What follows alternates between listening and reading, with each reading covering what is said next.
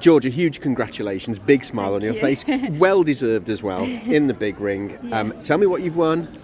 So she won the YKC Stakes final overall. Fantastic. Tell me about the dog. Tell me about Nancy. Well, she's very special. She's recently become a champion, which we are so thrilled about, and she went and got the ticket today as well. So we've just had the most wonderful day. Wow, coming back to Crufts has been worth it, absolutely. hasn't it? After the break we've had.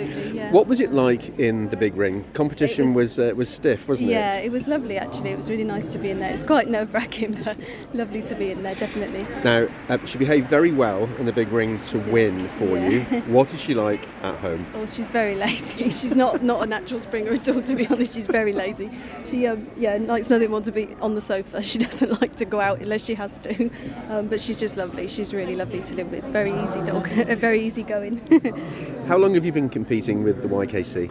Oh gosh, a long time. Since I was really little, since I was about 8, I think.